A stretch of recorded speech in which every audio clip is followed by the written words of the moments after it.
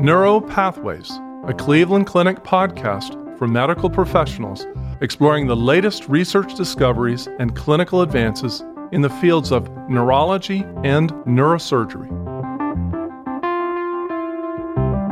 Welcome to another episode of Neuro Pathways. I'm your host, Alex Raygrant, neurologist in Cleveland Clinic's Neurological Institute. In an effort to explore the latest advances in neurological practice, today we're going to talk about managing patients in the opioid crisis era. I'm very pleased to have Dr. David Streem here with us. Dr. Streem is a staff physician in Cleveland Clinic's Department of Psychiatry and Psychology and medical director of Cleveland Clinic's Alcohol and Drug Recovery Center. David, welcome to Neuro Pathways. Thanks for having me.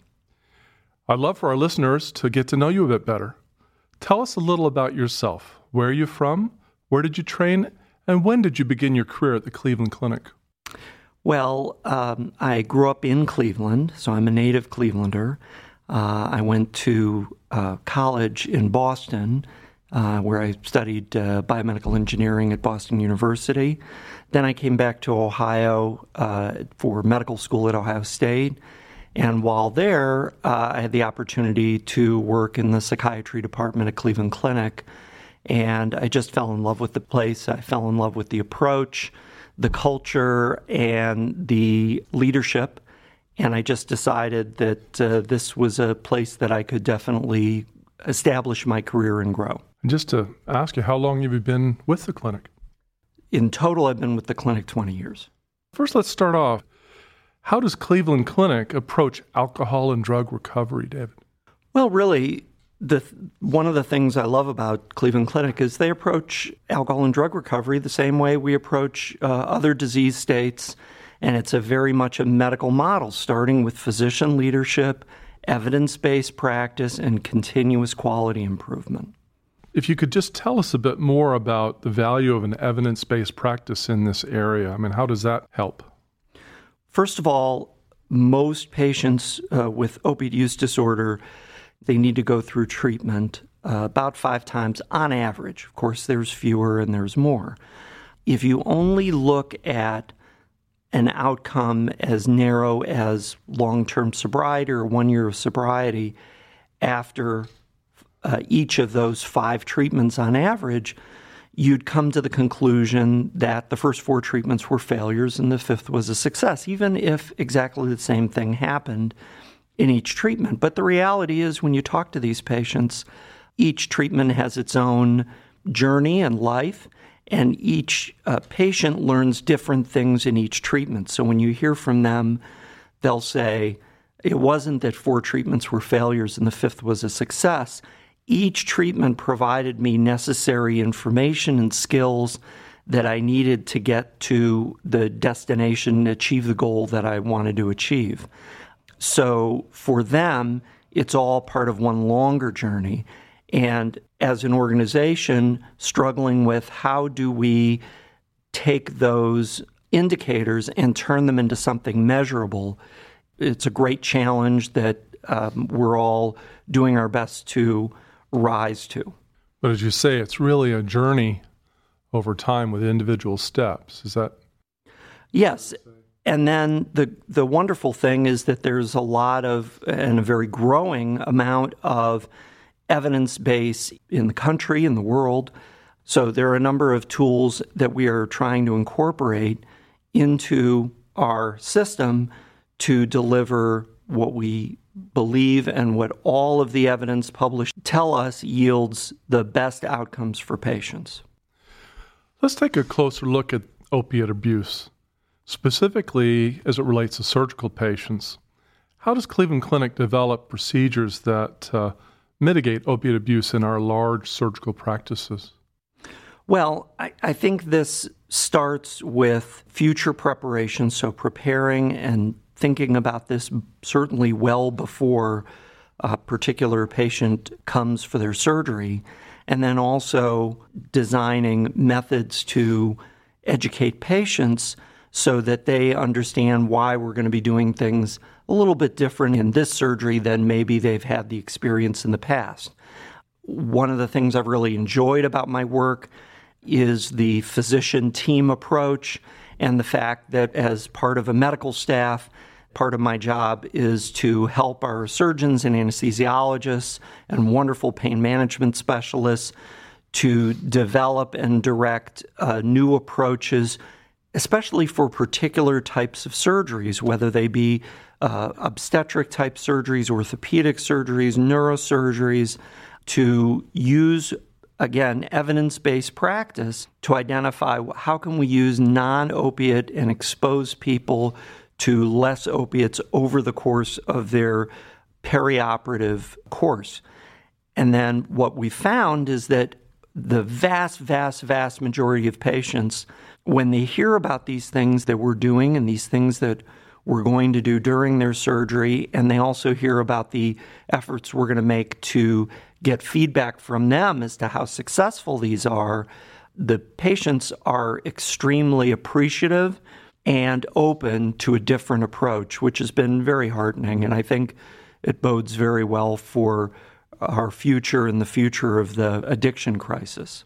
You want to give us some of the specific kinds of recommendations that we give to the surgeons at the clinic, and how has that changed from where we used to be? I mean, what's the difference? Well, probably the biggest thing that we've changed for our opiate use disorder patients, so people that have already been diagnosed with opiate use disorder and that are prescribed medication, usually buprenorphine, for the office-based treatment of opiate dependence. So buprenorphine is an opiate, and as such, it should be considered as we're developing a perioperative management plan.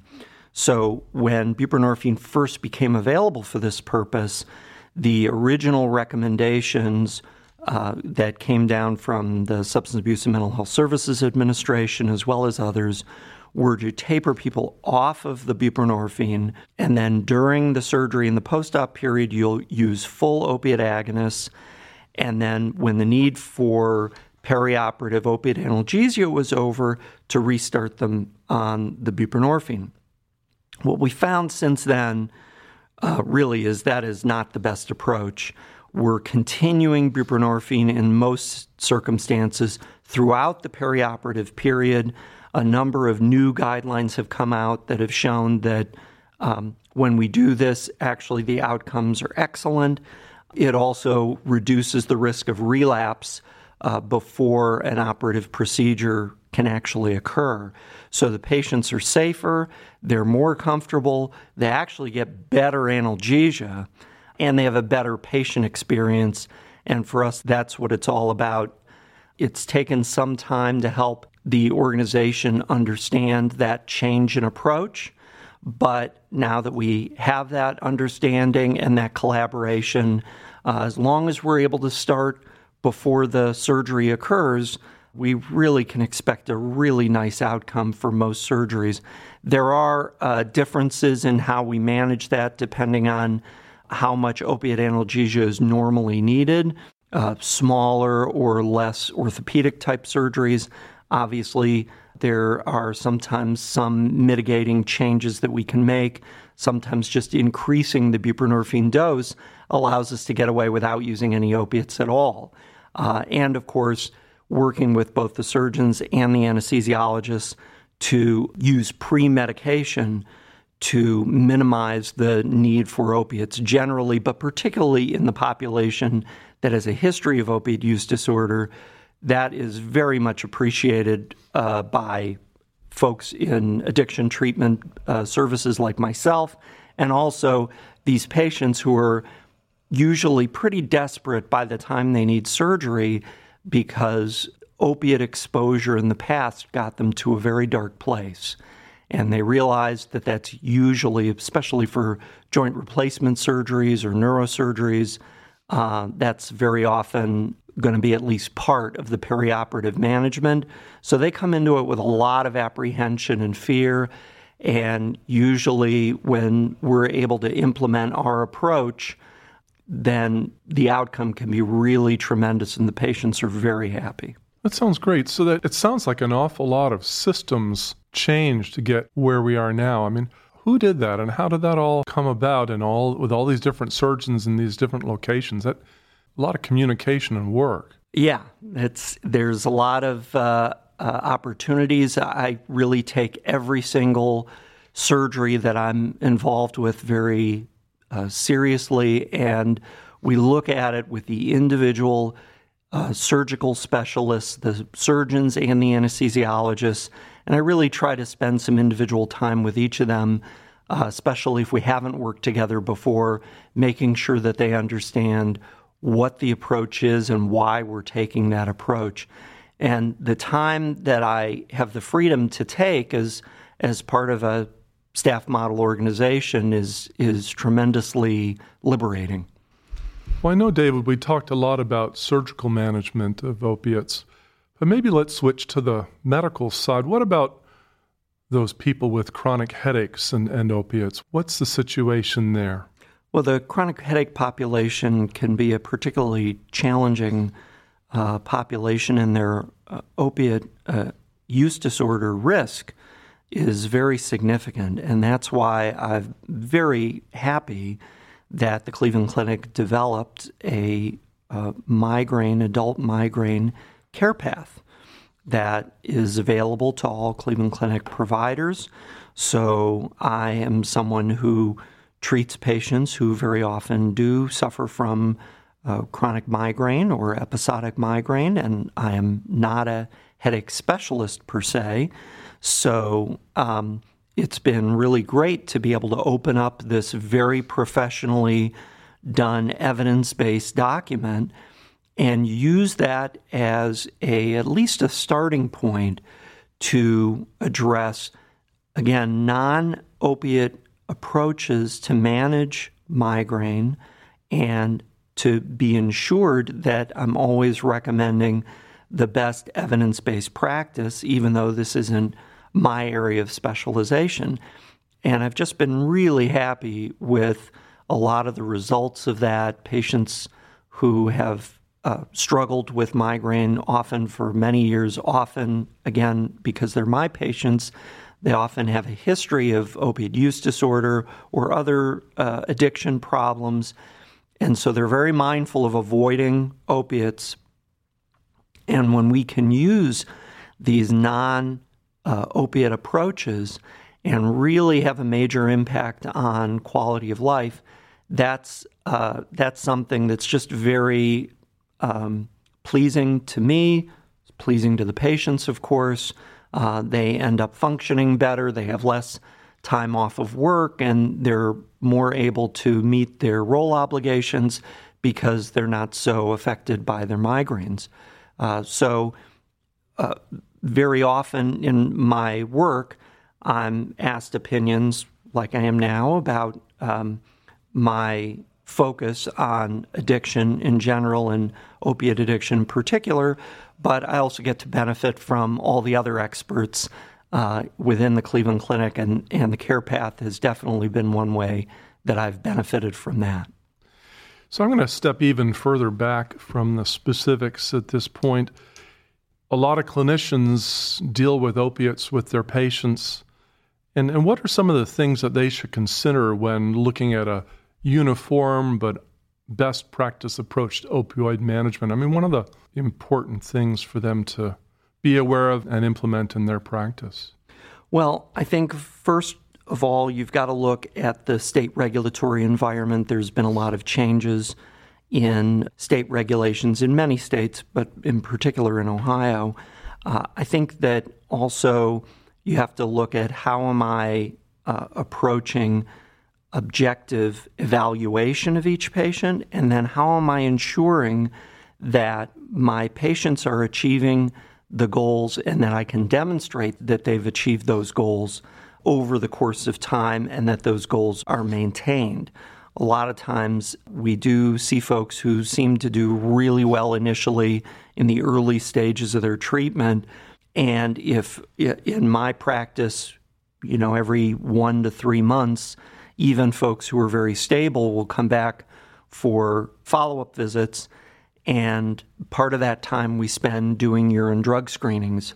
As long as those drug screens are negative or The results are reviewed by me, and if I need help, I call up one of my pathologist colleagues over in the Lab Institute, and we monitor that over the long haul, partly because there are state regulations that mandate it, but partly because it's the right thing to do. And that allows us to identify patients who are doing well and being successful and patients who are still struggling. I think that oftentimes when patients are struggling with chronic opiate management, it very often means that the opiate as a class of drugs is probably not the right approach, which would lead us to revisit our diagnosis. What's the reason why we're using this class of drugs as opposed to a different class of drugs? And generally, dose adjustment or adjusting to more direct routes of administration generally lead to more side effects and more frustration and, frankly, more risk. So a lot of times what we're focusing on is revisiting, going back to good old-fashioned diagnosis, medical diagnosis, 101, physical exam, and really helping us to understand what exactly is the disorder here that we're treating. Let's make sure that we have the right target in our crosshairs before we take the actions that we want to take. So, just as a self-serving question here, as a provider, how can I ensure that I'm keeping up with the latest state regulations and not getting myself in some kind of problem with my practice or licensure? What's the best way to go about that? Well, first of all, consulting an attorney who has a special focus in medical practice management is really important. In psychiatry, of course, there's a very significant connection and interaction between psychiatric care and the law. In fact, that's a whole specialty for us. And I often say that good psychiatrists need good lawyers. We need that to operate. Regulations today are written very quickly, and there is a lot of oversight and review that occurs, but the process of moving regulations through those different levels of review has gotten very fast. And I think it's very difficult for a provider with a large practice and significant concerns to keep up with a lot of the regulatory changes. I think that the regulatory changes that have occurred, though, are there for a reason, and it's because we have morgues that are filling up with people who have passed far too young, and oftentimes with prescription pill bottles with doctors' names on them and the patient's name on the bottle as well. So how do we take our practices and the abilities to prescribe that were granted and turn that into a force for good for our patients, and always make sure that we're staying within the sidelines that are created for us, even when those sidelines move. And boy, lately they've been moving a lot, is a very significant challenge. I think that if you have concern that you're not up to date and up to speed on where those sidelines are, it's important to really seek consultation with other experts in the field, other practitioners, or really look at the patients that are in your practice to decide if you can really serve them in a way that's safe both for them and for you and your licensure and the rules that are out there. Because especially in Ohio, they're there because we've had this major, very scary epidemic that looks like it's at least on pause. There's been a slight improvement in Cuyahoga County. The number of overdose deaths nationally continues to go up. And right now, we don't know whether the slight reduction in Cuyahoga County in overdose deaths heralds a larger reduction nationally, or whether this is just a pause and an evolution in a worsening epidemic. Of course, I have my hopes that things are going to get better, but we have to be prepared for the undesirable outcome of that data. And all of that comes back to watching that data and being mindful of it as quickly and as reasonably as we can. Well, David, thank you so much for joining us today. We really appreciate your time and insights and all the work you do with not the easiest population in the world, so thank you very much. It was a pleasure being here. Thanks. This concludes this episode of our Neuropathways podcast. You can find additional podcast episodes on our website, clevelandclinic.org/neuropodcast. Subscribe to the Neuropathways podcast on iTunes, Google Play, Spotify, SoundCloud, or wherever you get your podcasts. And don't forget, you can access real-time updates from experts in Cleveland Clinic's Neurological Institute on our Consult QD website, consultqd.clevelandclinic.org/neuro, or follow us on Twitter at CleClinicMD, all one word, that's at CLEClinicMD on Twitter.